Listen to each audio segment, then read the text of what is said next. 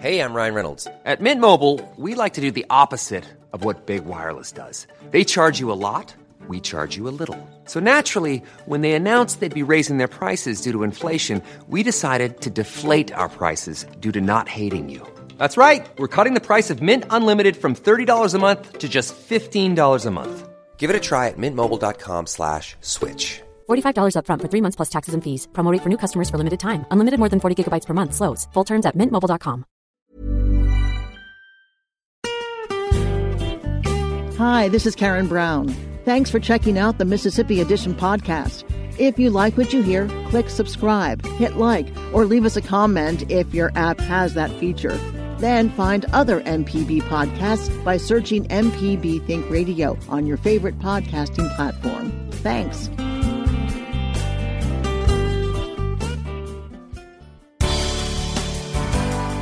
Good morning. It's 8:30 on Tuesday, October 22nd. I'm Karen Brown, and this is Mississippi Edition on MPB Think Radio.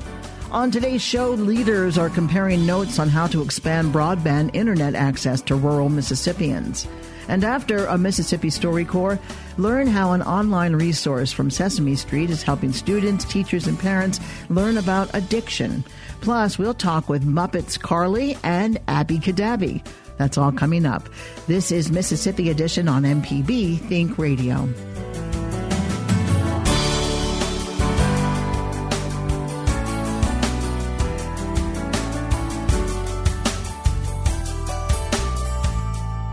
Rural Mississippians are one step closer to receiving high-speed internet. Businesses and regional agencies are taking part in a Mississippi Rural Broadband Summit sponsored by the U.S. Department of Agriculture. John Roussenville is with USDA. He says they're educating businesses and nonprofits about federal grants and loans to provide broadband to rural areas. Roundeville spoke with MPB's Desiree Frazier. Throughout the state, you hear over and over about the lack of connectivity and lack of available broadband internet across the state.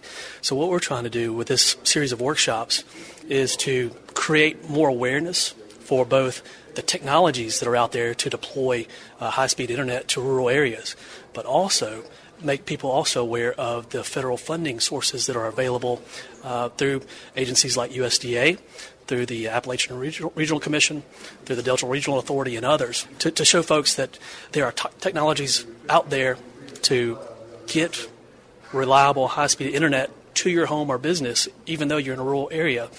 And here are also some funding resources that can help facilitate the deployment of the technology. How much does it cost to provide broadband in a rural area? It's really, and that's the big issue. That's why your bigger companies are not necessarily focused on rural areas. They're focused mainly on quote unquote the big fish, where they've got pockets of very large rooftops that where they can get a lot of concentration of subscribers in one area.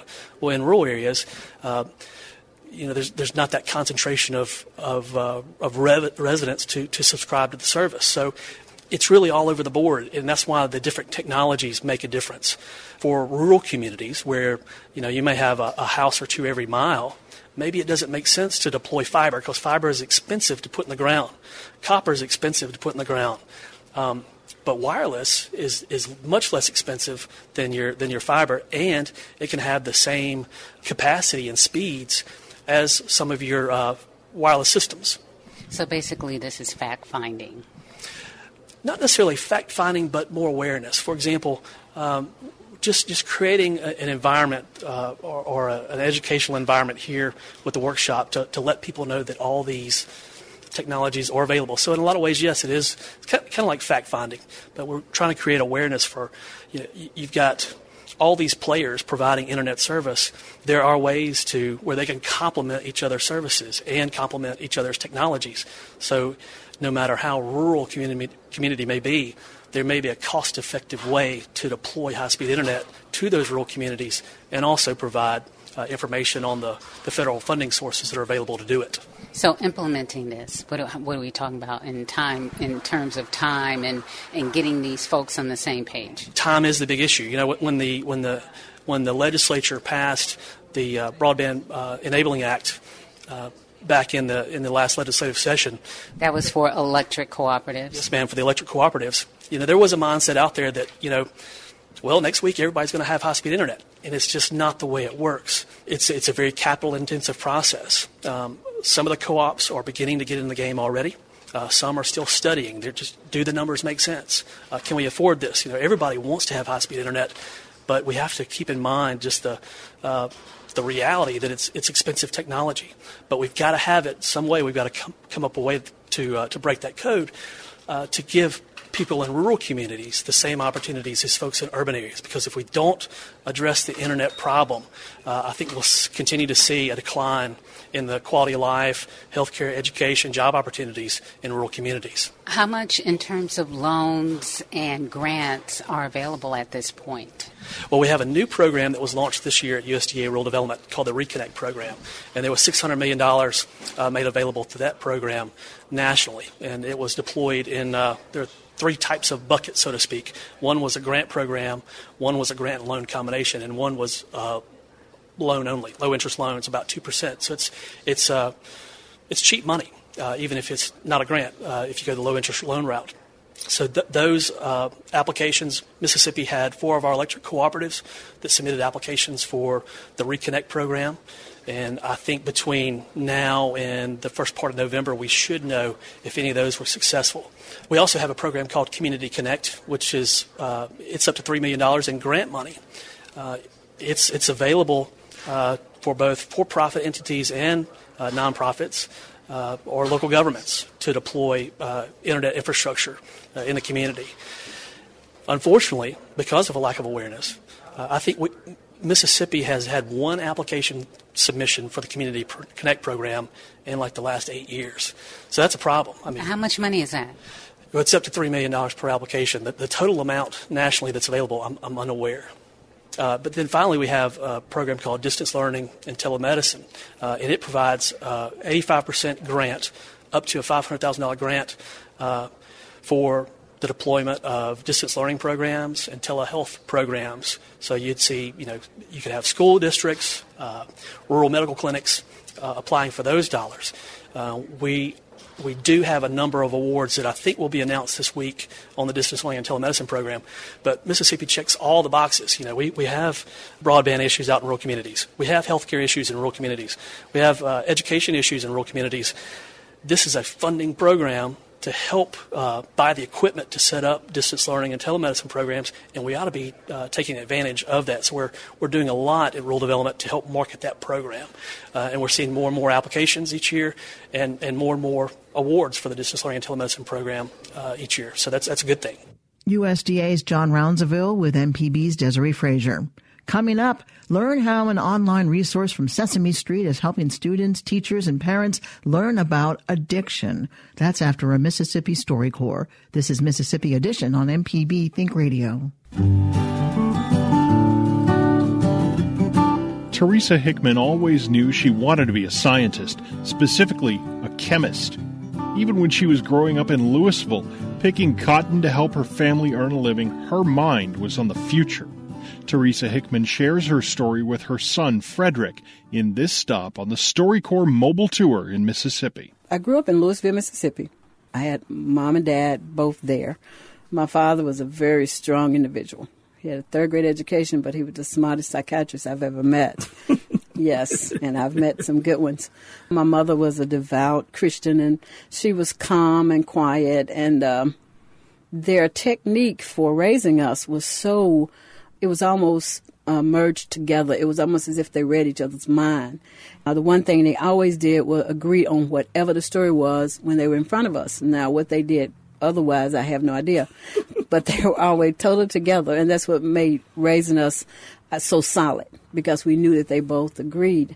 Daddy was so strong, and I didn't worry about being afraid. Now, yes, we had crosses burned in our yards, and we had our mailboxes blown up, but I still weren't afraid because he was there. And that led into my adulthood, so I didn't have a lot of fear or anxieties to deal with. Can you tell me about your brothers and sisters? There are 7 children, 3 boys and 4 girls. I am the next to the baby. what we call knee baby.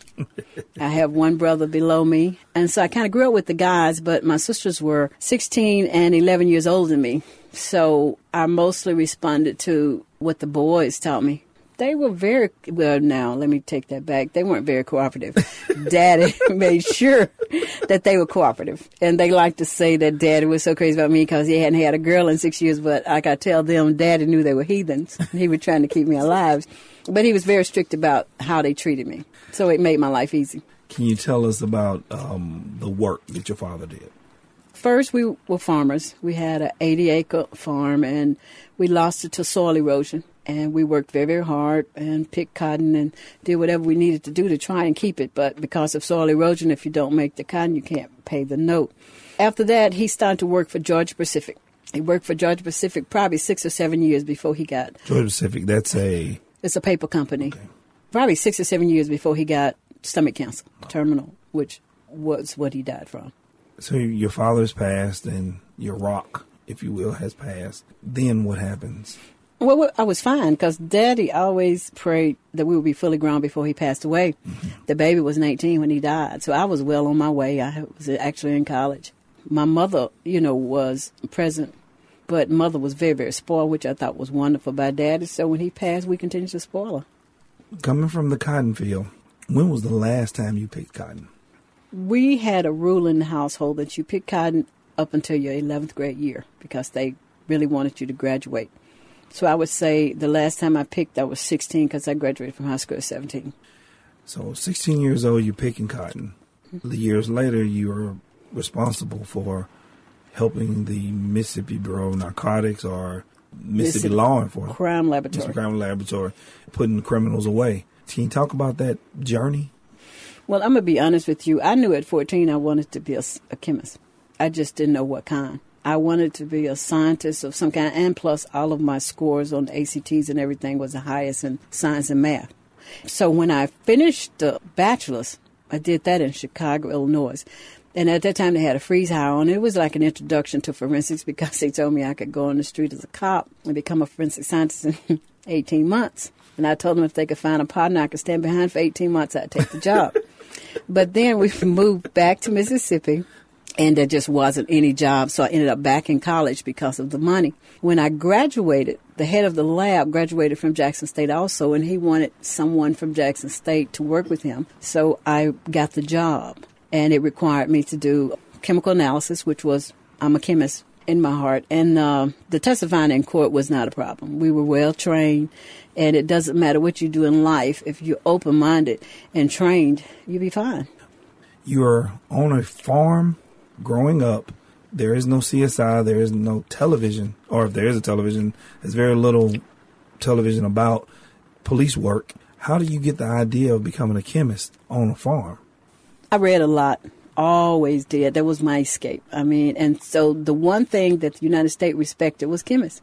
Whenever the people went into outer space, away from all the destruction, there was always a chemist on board. And so I decided that if the earth were ever destroyed, if I were a really good chemist, I might be on board. To hear more of our conversations from the StoryCorps Mobile Tour, go to mpbonline.org. The StoryCorps Mobile Tour visited Mississippi through a partnership with the Mississippi Humanities Council, the MPB Foundation, and Mississippi Public Broadcasting. This is Mississippi Edition on MPB Think Radio. I'm Karen Brown. As more American adults experience addiction issues, the number of drug-related deaths continue to rise as well. And while the person is fighting a battle against drugs, alcohol, or some other addiction, children in the household may not know how to process what's going on. An online service from the makers of Sesame Street is working to provide kids, teachers, and parents with tools to help have tough conversations about parental addiction. Jeanette Betancourt is a vice president with Sesame Workshop. She joins us to talk about an online resource called Sesame Street in Communities. So in this nation, we know that approximately 6 million children are under the age of 11 are being impacted by parental addiction. How does your team decide what content will help deal with these delicate issues in an age-appropriate way? Our model at Sesame Workshop is to to rely on quite a bit of research, and that research is looking at perspectives from key advisors, individuals whose professions are to delve in these topics, but also we do on-the-ground research. So we hear directly from families and children impacted by parental addiction or these tough topics, whether it's homelessness or foster care. We want to get their point of view and also the perspective of young children. The new character is Carly. She's a little girl who lives in foster care because her mom is dealing with addiction issues. I watched a brief YouTube video that featured Carly. Her mom's issues were referred to as grown-up issues, but it was clear that Carly was happy that she loved her mother, and she was happy because they had written a song together. I just thought it was interesting and heartwarming that it was not a depressing situation for this little character, for this little 6-year-old, that there was a lot of hope that came from it. I think you just said it right, Karen. We hope, and excuse the paradox, we hope that we are giving hopeful and optimism in these situations, because often for young children, there isn't that sense of hope. So we hope that these resources provide a couple of directions. One, that we explain parental addiction in a very child-appropriate way, that it is a grown-up problem, and that they need grown-up help. But also that we listen to young children in the scope, that they are feeling listened to, and then they felt that they're not alone. And there's also hope for the future, and that they can express their feelings quickly and efficiently. Carly talks to children, but how do parents and providers take that message to reinforce among children what's important and why there is hope with a parent with addiction? Well, that's what's wonderful about all the resources on Sesame Street and communities.org, because they are intended for grown-ups and children alike. So there are videos that show Carly's perspective about her emotions. There's also professional development in which guides the grown-ups, whether it's providers or parents, to use these resources in a way with their children. We try to be very, very efficient in giving similar messages in different ways. So there's videos, there's a storybook, there's interactives, there's parent tips, and there's activity sheets. We're focusing on this specific topic, but talk in generalities about the importance of early childhood education and what Sesame Street brings to that venue of learning for children. Our mission at Sesame Workshop is to help all children grow smarter, stronger, and kinder. And what that means is that we're really nourishing the whole child. So particularly, we also know that investing in child's well-being in those early years, birth to 5, is critical. So our focus is how do we nourish young children's development early on, and particularly when facing tough topics and building their resiliency. Is there an age range that this programming would be most appropriate for? We find that our focus is generally on younger children, but we find that in these tough issues, we go all the way up to age 8. Dr. Jeanette Betancourt is the Senior Vice President of U.S. Social Impact Sesame Workshop. Thank you so much for being with us, Dr. Betancourt. Thank you. We've been talking about the story of a new Muppet named Carly, who is in foster care as her mother receives treatment for addiction. We're joined now by Carly and her friend Abby Kadabi. Carly talks about how she felt when her mother went away. At first, it made me feel sad because I loved my mom so much and I really, really missed her. But you know what else? It made me feel really good to know that she was getting grown-up help. And it made me feel really, really proud of her that she was getting grown-up help. And now that she's feeling better, that makes me feel really happy. What do you and your mom do that makes you happy? Oh, we do so many things. We like to draw together. And we go to the park, and she pushes me on the swings, and I love that. And we really like eating pizza together. Abby, what do you think of your new friend, Carly? Oh, I just love her so much. We have a good time. In fact, her mommy and she invited me over for pizza, which is really nice. And I just love that we can tell each other anything and know that we're there for each other, because we can have big feelings as kids, you know, like, and it's okay to be sad, it's okay to be confused or any of those things, but sometimes it's just nice to have someone next to you to go through it. So Carly and I, sometimes we just like hanging out together. Yeah. You know. Sometimes Abby and I, we do talk about big feelings sometimes, but mostly we just like to be together because we're friends. And so we draw. And you can talk to each other about things that are big feelings? Yeah, because, you know, friendship is really important. Kindness is a superpower. Yeah. And it gives you get to listen, and you hear other people's stories, and then your story gets to be part of their story. Mm-hmm. And I think it's just really magical. We look out for each other. Alan taught me something when I was feeling sad. He taught me how to give myself a hug. I know that sounds fun, kind of weird, I guess, but it made me feel better. No, it makes me feel good too. In fact, I'm going to do it right now. Yeah. Oh, that's give nice. Myself a hug. I'm doing my best. Oh, yeah. Well, Carly, it feels good. Carly and Abby, thank you so much for being with us and telling us about your feelings. Thank you. You're welcome. This was fun. Bye-bye. Bye. Thanks for listening to the Mississippi Edition podcast from MPB News and MPB Think Radio. Don't forget to subscribe if you haven't already, and if your app lets you, leave a comment or review. We really do appreciate it. Remember, you can always get in touch with MPB News on Facebook and Twitter, and fresh episodes of the podcast are posted every weekday morning. I'm Karen Brown. Thanks for listening. This is Mississippi Edition from MPB Think Radio.